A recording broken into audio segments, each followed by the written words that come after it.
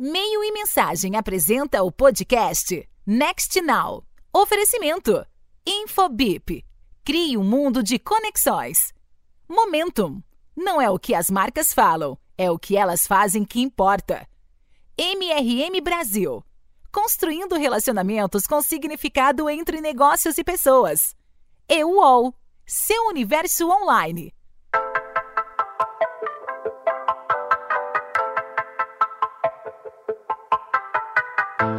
Olá, sejam todos muito bem-vindas e bem-vindos ao Next Now, podcast do Meio e Mensagem sobre comunicação, marketing e inovação. Eu sou Isabela Lessa e nesse episódio a gente vai falar sobre projetos de impacto, tanto ambientais quanto sociais, quanto de cultura, como são importantes para o desenvolvimento interno de uma companhia, das pessoas que trabalham nessas empresas e para a inovação. Para conversar comigo sobre esse tema, eu recebo a Paula Santana, que é a Head de Impacto da EKQA, uma área criada há 2 anos e que tem uma série de projetos, e Peter de Albuquerque, que como Head de Cultura e Criatividade da Ambev, ajuda a companhia a buscar narrativas mais plurais e diversas.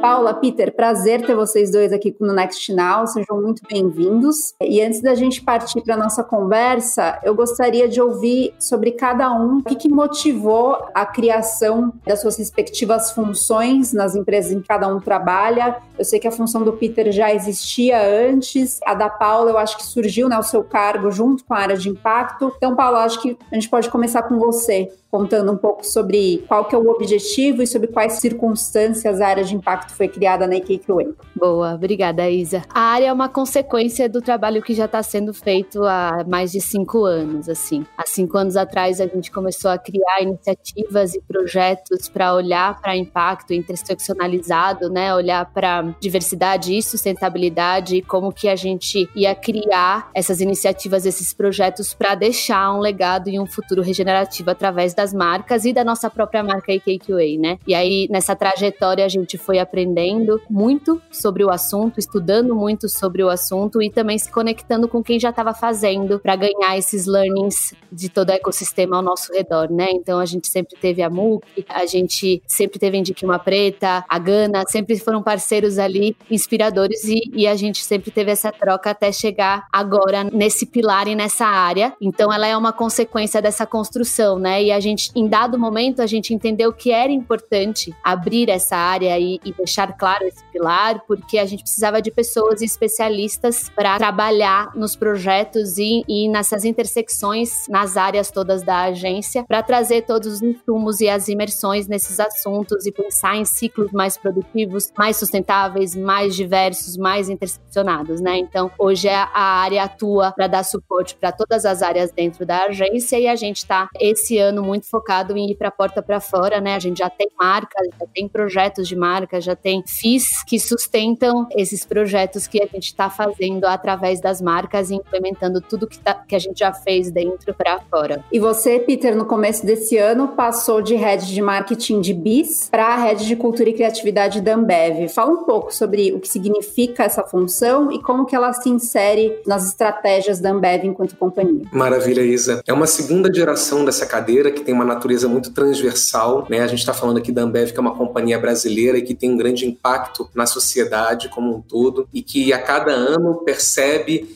melhor e de forma mais significativa a possibilidade que tem, a responsabilidade que tem para melhorar a vida dos brasileiros, né? Por mais razões de brindar, né? É uma companhia que, mais do que trabalhar com cerveja, atua com ocasiões de brinde. Ocasiões de brinde demandam situações propícias para o brinde, né? E para que a gente consiga investigar esses cenários sociais, a gente precisa ter a criatividade como motor, um motor transversal. E aí vem, para mim, o principal elemento mais singular dessa cadeira é que é realmente uma cadeira que corre por toda a companhia e vai adicionando criatividade e aprofundando os processos criativos em cada marca, em cada processo, nos ways of working, nas relações entre times, dos times e da companhia com as agências. Então, assim, é como se fosse um modo de olhar a criatividade per si, né, nos processos que são propriamente ditos enquanto criativos, mas também de adicionar elementos de criatividade em todas as dinâmicas de trabalho do ecossistema. Então, é um desafio bem amplo, mas acho que eu consigo agora, já com 6 meses de cadeira, compreender melhor para onde vão esses horizontes. São bem potentes, Isa. Me chamou a atenção as palavras que vocês usaram. Paula falou sobre intersecção e você falou sobre o transversal. É muito importante hoje para as empresas criar essa conexão entre as várias áreas. Antes a gente ouvia muito falar, principalmente quando fala de diversidade, como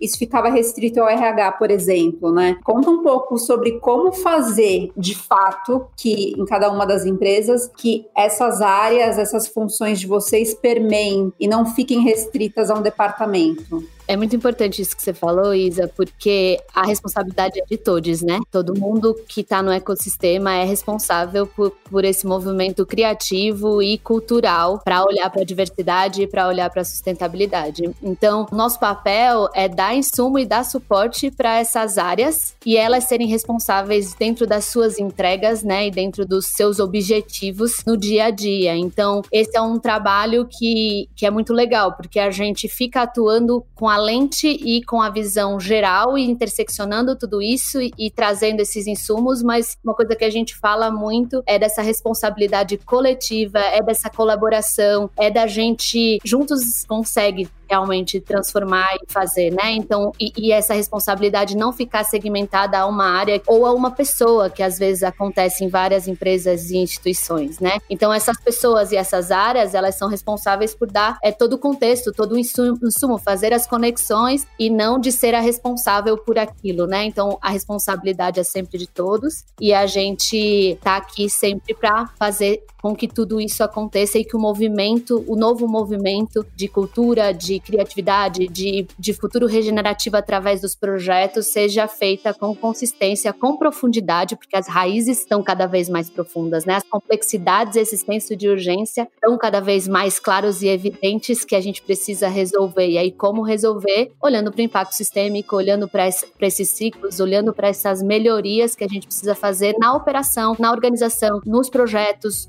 olhando para pessoas, olhando quem são essas pessoas, de que território essas pessoas são, da diversidade e da interseccionalidade dessas pessoas, e aí a gente consegue cuidar do ecossistema inteiro. Excelente, Paulo. Eu vejo muita sintonia na sua visão de negócios, né, que é o que você coloca aqui, com o que também tem sido vivido pela companhia como um todo, pela Ambev. Eu diria que, primeiro, para a gente recapitular, né, a gente chega hoje num momento com mais transversalidades nas cadeiras e nas agendas, mas como era antes, né? Antes a gente tinha essa falsa premissa, que eu considero muito binária, né, de que se a gente verticalizasse o conhecimento em times bem fechados, a gente protegeria esses escopos e teria um aprofundamento maior. Eu acho que isso agora sai de um escopo de certo e de errado e agora dilui para realidades mais complexas de trabalho. Primeiro que quando a gente isola o trabalho em núcleos com a mesma expertise, com profissionais com a mesma bagagem e com a mesma inteligência, por assim dizer, a gente também cria limitações da visão, da amplitude da visão. E o mundo hoje demanda soluções e implementações que são muito complexas para que só um ponto de vista seja capaz de propiciar ou apresentar a solução, né? Então acho que a gente vive essa virada de gerações. Naturalmente, as cadeiras de natureza sensível, humana, social e criativa são as primeiras, eu considero sempre, sou suspeito para falar sobre isso, porque eu ocupo uma também, mas eu diria que as cadeiras dessa natureza criativa e sensível são as de vanguarda, são as primeiras a abrir os movimentos dos novos ways of working. Então, primeiro, essa é a visão que eu vejo do cenário. E trazendo um exemplo mais prático e específico, a pandemia, ela trouxe uma necessidade urgente de mobilização. Eu diria que a mobilização, em sua essência, ela é transversal, né? A mobilização, ela não tem como você separar a mobilização em muitas caixinhas. É um momento onde todos cada um vai dando toda a estrutura que tem e vão criando interseções com essas estruturas para criar e implementar ações tão urgentes quanto o que está acontecendo no mundo. E nesse exemplo que eu trago na pandemia, a gente viveu muito isso, um aspecto que foi muito integrador dentro da Ambev, que foi o Ideas for Good, que foi uma iniciativa transversal por natureza, que mobilizou diferentes times, mobilizou o Draftline, né, que é a plataforma de transformação criativa da Ambev, onde eu atuo, está no centro de tudo, mas também o time institucional, agências junto conosco, as marcas, e cada um dando as ferramentas intelectuais, criativas, estruturais que tinham, todos se somaram nessa mesa a partir de dias e dias de mergulho e chegamos numa agenda de implementações diversas, que trouxeram estrutura para urgências sociais, como o cooler onde as vacinas poderiam ser transportadas, os estoques de oxigênio, facilitar e dar suporte aos profissionais liberais que são ambulantes durante o carnaval, que foi cancelado por 2 anos seguidos. Então aí a gente começa a ver como a criatividade ela pode ser um motor que transcende ela por si mesma. Não é criatividade pela criatividade, isso é criatividade pelo mundo, é criatividade pela transformação. E eu acho que esse é um bom exemplo, muito prático, onde eu pude vislumbrar e testemunhar a transversabilidade, né, do trabalho e ver isso gerar impacto direto para os brasileiros e para as pessoas. Inclusive, lá em Cannes, Marcel Marcondes falou muito sobre o Ideas for Good e como isso virou projetos, campanhas que são projetos, né? Não é a mera comunicação, mas é algo que transcende e causa um impacto nas comunidades e, consequentemente, para os negócios, né? Definitivamente. Essa geração que o Marcel está trazendo enquanto CMO global da ABI certamente traz ainda mais sintonia para esses valores de integração, de colaboração, de sonhar grande, de enxergar a sociedade com o máximo de profundidade. E eu acho que não à toa a gente agora começa a sair das teorias, coloca práticas em ação e, além das práticas, quem está colocando ou liderando essas práticas? E a gente começa a ver no mercado, eu falo algo além da Ambev, da companhia, eu falo no mercado, e é o que eu acredito muito e sempre gosto de tensionar nas minhas falas, as lideranças mais diversas, com histórias diversas, pessoas com perspectivas racializadas, com variações de gênero, ou não binárias também. A gente começa a ter lideranças que também trazem novas demandas, novas histórias, novas realidades, e a gente constrói aí muitos projetos, espero, não só para a Ambev, mas como para o mercado como um todo, projetos que enxerguem as pessoas e atendam reais demandas. E no caso da AKQA, Paula, enquanto agência, o que muda para os negócios, né, ter áreas de impacto? Internamente já teve uma mudança significativa. Vocês têm projetos ambientais que partem, né, da agência, de exigir dos fornecedores, né, das empresas com as quais vocês trabalham algumas diretrizes ali para gerar menos impacto ambiental. Vocês têm o Soma, que é para contratar talentos diversos e já receberam, inclusive, aporte do WPP. E aí vocês também chegam nos negócios para clientes. Conta um pouco sobre como que isso acabou virando também uma iniciativa que atende aos clientes da agência. São várias frentes, né? Quando a gente olha para o Soma ele tem esse programa de educação e de inclusão que forma esses jovens talentos pretos e periféricos. E depois dessa fase de educação, ele entra no mercado de trabalho, né? Então a gente consegue pulverizar e gerar oportunidades para que eles sejam inseridos no mercado. Então é legal porque a gente cria essa base de talentos e consegue dar esse acesso para todas as empresas que estejam interessadas em abrir as suas oportunidades, e a gente dá todo o suporte para que essa jornada seja uma jornada acolhedora e dentro do propósito e do conceito que o Soma carrega em todas as suas fases, né? Então a gente vê uma mudança ali na organização dessas empresas, né? A gente vê esse suporte organizacional, porque como o Peter falou, no final, essas pessoas que vão criar, né? Essas pessoas que vão criar as práticas, essas pessoas que vão trazer a cultura, que é a nossa raiz, essa retomada da cultura. Então ele é um ecossistema totalmente interligado. Então a gente faz desde essas práticas, novas práticas organizacionais, de dar suporte para o negócio e para a organização e olhar para a cultura interna e olhar para essas iniciativas internas, até entregar os projetos e campanhas, projetos de conteúdo, consultorias de impacto, fazer a entrega mesmo do projeto e dessas campanhas e usando a criatividade, né, a nosso favor para trazer essas soluções de impacto para deixar esse legado para a sociedade, né? Como que a gente se estimula o tempo inteiro a entender que tipo de projeto é esse? É um projeto que é um projeto mais semente, que eu vou iniciar uma história com essa marca e com consistência e com base, com estrutura, construindo essas práticas dentro desses recortes, ou a gente já consegue trazer soluções mais profundas de solução e deixar legados mais claros e evidentes para a sociedade, né? Então, a gente também tem projetos que, por exemplo, na quarentena, né, como o Peter falou, a gente também teve o projeto Luz Azul, que a gente dava luz para o aumento da porcentagem de violência doméstica que a gente estava vivendo. E toda a conversão da campanha foi em doação para as ONGs parceiras que estavam junto com a gente. Então, a gente dá luz, mas a gente também consegue converter para um legado imediato e a longo prazo, né? A gente também teve o projeto de Code of Conscience, né, do Código da Consciência, experiência que a gente criou uma inovação de produto, deixou a API aberta e disponibilizou para as empresas colocarem seus maquinários em prol da ajuda do desmatamento que estava acontecendo. A gente também fez uma parceria com o Criolo, logo no início da quarentena, que a gente viu que os números das pessoas em situação de rua eram os mais atingidos, né? Então, a gente fez uma ativação, uma campanha que chamava Existe Amor em SP, e dentro dessa ativação a gente também conseguiu R$700 mil e converteu esse dinheiro imediatamente para as organizações que estavam cuidando dessas pessoas. Então, vai desde esses exemplos até exemplos que são mais complexos, né? Então, a gente teve agora uma campanha com o Google de visibilidade trans, que junto com a campanha de visibilidade trans, o Google deu suporte de oportunidades de educação para essa comunidade, né? Então, ela olhou para dentro, ela também conseguiu entender que precisava olhar para a estrutura e pensar como que a gente ia ajudar essa comunidade para além da campanha, e criou iniciativas e programas para a comunidade. Então, é esse um pouco o trabalho. E no caso da Ambev, Peter, como que esse foco em cultura e criatividade ajuda tanto nos processos internos quanto no desenvolvimento de produtos, na inovação dos produtos, que são muitos dentro da empresa? Eu acho que é sobre implementar uma visão que seja plural, né? Que seja plural em sua essência, e aí naturalmente você vai ter um solo muito frutífero para olhar tecnologia, inovação, branding, construção de marca, construção de planos estratégicos para produtos, ramificações, ampliação de portfólio de produtos, de sabores. Você consegue criar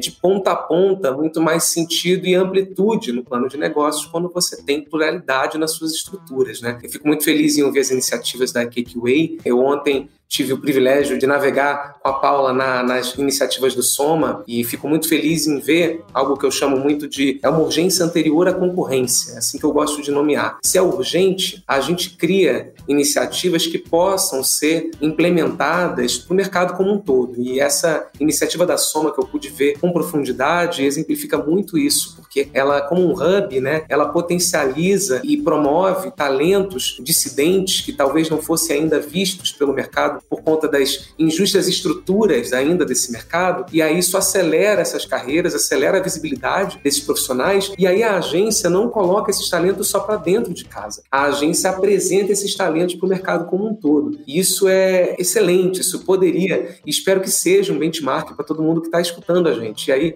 um segundo ponto que eu queria trazer, que lembra muito uma agenda que tem sido implementada pela Ambev também. Nós temos aqui nosso PMO, diversidade, equidade, inclusão, que não é tocado apenas pelo marketing, mas também por grandes profissionais como a Michele Franca, que lidera diversidade e saúde mental na companhia, e várias outras lideranças de gente e gestão também, mas novamente é uma agenda transversal. E aí no pilar do marketing, a gente viu a necessidade de criar uma interseção mais profunda e íntima com as agências. Por que a gente vai olhar para essa meta, se ela é tão urgente, só para dentro?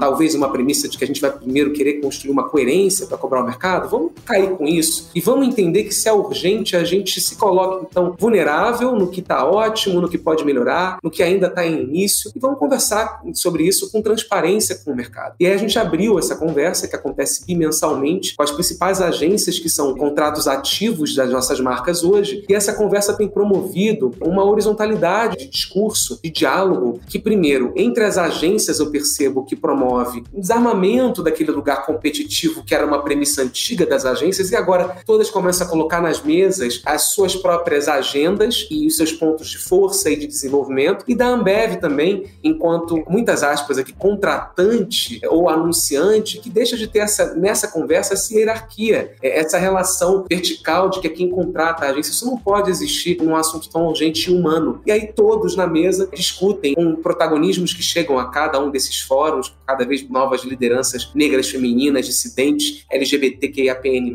e a gente tem conseguido colocar aí uma agenda que eu acredito muito que esse ano vai acelerar ainda mais a transformação e a equidade, inclusão e diversidade no mercado, e espero que para o próximo ano consiga colocar resultados muito numéricos e tangíveis para que a gente consiga ver os números, né? A gente trabalha com marketing, o marketing é muito sábio, muito concreto. com numéricos. Então, o meu sonho é que essas pautas que competem em ESG, inclusão e diversidade, possam também ser tão explicitamente numéricas e concretas para todo o mercado conseguir acelerar. É interessante isso que você trouxe, Peter, sobre a Ambev, que ela acaba puxando as agências para discussão, e que o Way do lado das agências acaba fazendo o mesmo com os clientes, né? Sobre uma proatividade enquanto empresa, seja qual dos lados você estiver, de puxar certas agendas. E eu queria que vocês contassem assim, um pouco sobre as impressões que vocês têm, de onde que essas nomenclaturas ditas mais sensíveis, como o Peter colocou um pouco atrás, quando que elas começaram a entrar no foco das empresas de maneira geral? Isso foi ocasionado por quais circunstâncias, quais demandas? Veio do consumidor? Veio de uma percepção de que precisavam mudar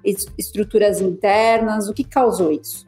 Eu acho que vem dos dois lados, né, Peter? A gente tem aí porcentagens, né, que a gente já vê dos consumidores, né? 79% dos brasileiros querem que as marcas se posicionem em relação a assuntos importantes, né? E nos últimos dados, a gente viu também que 83% dos brasileiros compram de marcas que são alinhadas com seus valores. Então, os consumidores também ditam as necessidades, né? Então, eles, obviamente, estão cobrando das marcas e das empresas um posicionamento e uma profundidade no que está sendo dito, né? Eles querem respostas organizacionais, eles querem verdade, né? Eles querem estar certos de que não existem mais discursos vagos ou superficiais, existe profundidade em tudo que está sendo dito, tudo que está sendo construído. E, por outro lado, as empresas também entendem que já está comprovado que a rentabilidade e o negócio vem através da diversidade de pessoas e as suas interseccionalidades e de diferentes territórios, né? A gente não é mais só Rio, São Paulo, a gente é Brasil. A gente, 56% da população é preta, a maioria não é branca, e cadê as pessoas pretas dentro das instituições criando e trazendo soluções que os consumidores necessitam? Então, é sistemático, né? Ele tá interligado, ele tá dos dois lados, e eu acho legal tudo isso que a gente tá falando, porque no final é sobre essa visão não ser mais individual e fragmentada e ser mais sistêmica, interligada, viva e de responsabilidade para que as organizações e empresas possam realmente se estruturar e fazer o propósito e fazer o impacto e fazer essa entrega, assim. Então, é por aí, né, Peter? Concordo completamente. Eu primeiro reforçaria esse lugar do senso de urgência que também entra para o plano de negócios. Vamos lá, né? A gente está falando de atender o Brasil, e para atender o Brasil a gente precisa enxergar esse Brasil e ter esse Brasil dentro das corporações também desenhando esses planos. Eu acho que essa atração dupla, né, da inclusão de profissionais cada dia mais diversos nos espaços de trabalho e também os planos de negócio que agora olham para mais brasileiros a cada dia, aceleram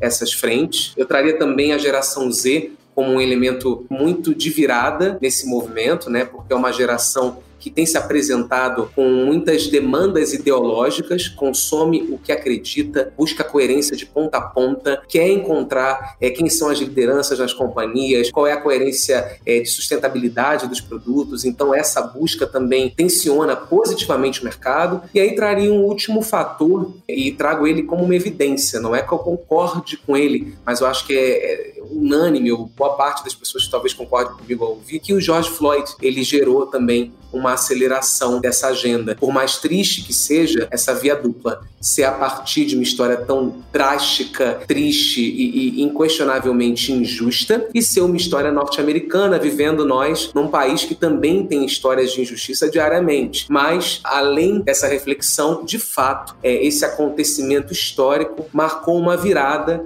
das agendas de negócio também, e acho que agora, tendo chegado novas lideranças e novas presenças negras, racializadas, porque também temos perspectivas indígenas, perspectivas asiáticas, enfim, e também LGBTQIAPN+, agora esses corpos presentes dentro dos espaços corporativos também ajudam na manutenção de curto, médio e longo prazo da agenda, porque aí realmente transcende qualquer eventual, aspas, aí, hype. Agora as pessoas estão dentro e elas vão lutar também pelas suas próprias agendas. Então, é isso que me faz ter confiança que mais que um movimento, ou uma ondulação, ou uma tendência, eu gostaria que tudo isso fosse mais que uma tendência, fosse uma nova realidade fixa no mercado. E aí que ainda pode melhorar muito, né? Ainda temos muita urgência. tem um caminho longo pela frente e caminhando já para a reta final do nosso papo, queria que vocês comentassem de maneira geral, assim, como que vocês veem que isso pode justamente não arrefecer, não vir a ser uma tendência passageira, né? O que cabe às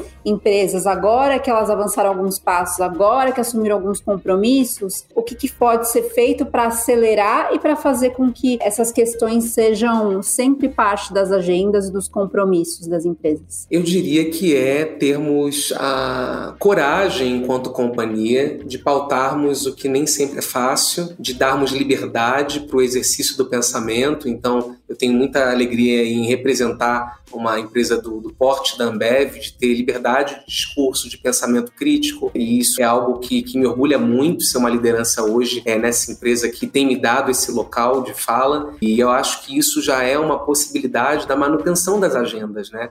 Acredito muito que a fala ela também tensiona para fora e para dentro ela também tensiona, né? Porque se eu trago isso para vocês aqui na conversa, eu também trago isso dentro do ecossistema e tem muitas lideranças dentro do ecossistema com a mesmíssima visão. Então acho que a gente precisa confiar nesse tensionamento constante, lembrar também que muitas vezes a gente dá uma batalha ou uma meta por vencida antes da hora, então também gostaria de dar esse disclaimer para todos os huge players que estão aí nos escutando do outro lado, né? E que tomam grandes decisões de mercado, que também não terminem essas agendas tão cedo, por favor. Temos ainda muito horizonte para construir. Eu acho que é essa visão de entender que ainda estamos num curtíssimo prazo, ainda temos o médio, ainda temos o longo, e temos que ter checkpoints de verificação a todo tempo. Para fechar, eu traria a reflexão que eu já trouxe anteriormente, de termos os numéricos para mensurar esses resultados, porque trabalhamos muito bem com números no mercado como um todo, então igualmente deveríamos usar as causas sociais com métricas numéricas e que tenhamos representantes, representações, protagonistas cada dia mais plurais e que possam abarcar essas visões, que é a garantia da sustentação dessas visões, não só no curto prazo. Eu acredito muito nessa sustentação, mas também não é por isso que eu também luto menos por ela. Justamente, eu acho que tem essa justa tensão que a gente tem que garantir a manutenção dela para que realmente a pauta seja mais que um discurso, seja uma agenda, e mais que uma agenda, seja prática, seja tática e seja implementada na vida das pessoas, gerando transformação, que é o que a gente quer. A gente trabalha para o Brasil, então que a gente possa espelhar esse Brasil também. E você, Paula, quer complementar? Eu me sinto contemplada pelo Peter e eu também sou uma otimista que a gente está indo para o mesmo caminho, a gente quer a mesma coisa, a gente sabe que a gente precisa, isso é só o começo. Dentro da IKQA a gente fala muito que a gente está lá, né? Já passamos por uma jornada, mas tanta coisa para fazer, tanta coisa que a gente precisa olhar e caminhar, mas o importante é estar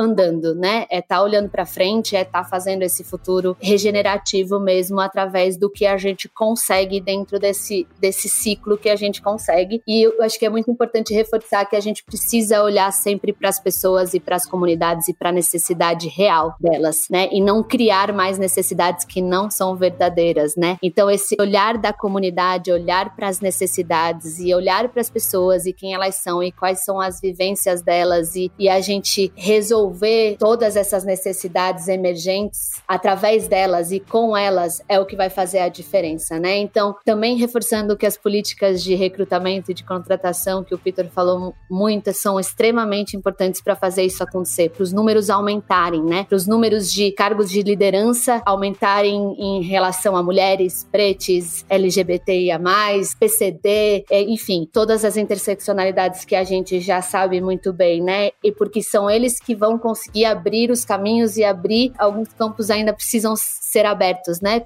A gente precisa dessa comunidade, que é a comunidade, que é a maioria, e então a gente... Acho que esse que é um recado extremamente importante, assim, e eu gosto também quando o Peter fala da cultura, porque a cultura tá introjetada nessas pessoas, né? A gente às vezes fica tentando achar a cultura, onde está a cultura, temos a cultura aqui, mas a cultura está nas pessoas, está no que elas já criaram, está na jornada, está em tudo que foi invisibilizado e foi ocultado pelo capitalismo, pelo patriarcado, e a gente precisa resgatar, a gente precisa ir contra essa cultura. A cultura é contra a cultura do capitalismo e a gente precisa andar. A gente sabe que é difícil, a gente sabe de todos os problemas que a gente tem no mundo, a gente sabe dos problemas organizacionais e governamentais que a gente está vivendo hoje, mas a gente sabe também que a gente é responsável, que as empresas são responsáveis, elas precisam se posicionar também e fazer iniciativas e projetos para ajudar a sociedade como um todo e não ficar mais num lugar passivo esperando soluções do governo que a gente já aprendeu que a gente não pode esperar, que a gente precisa fazer, e assim a gente vai se ajudar a se conectar para fazer esse melhor, não só para a indústria, né, que é uma indústria que dita a cultura e o comportamento, mas também para todo o ecossistema que está em volta. Perfeito.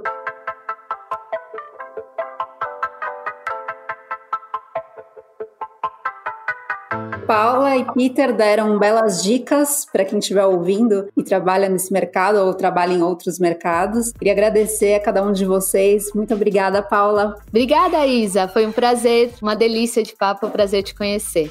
Igualmente. Obrigada, Peter. Igualmente, o prazer foi meu. É muito prazeroso poder exercitar o pensamento livre e pensar na transformação de realidades, que acho que é o que a gente conseguiu costurar aqui. Espero que tenha inspirado muitas pessoas que estão aí do outro lado. Muito obrigado. Você ouviu mais um episódio do Next Now. Ouça também o episódio 68, em que falamos sobre inovação a partir da diversidade. Continue acompanhando o nosso conteúdo sobre inovação na comunicação e no marketing nas plataformas do Meio e Mensagem. O Next Now está nos principais agregadores de podcast. Até a próxima!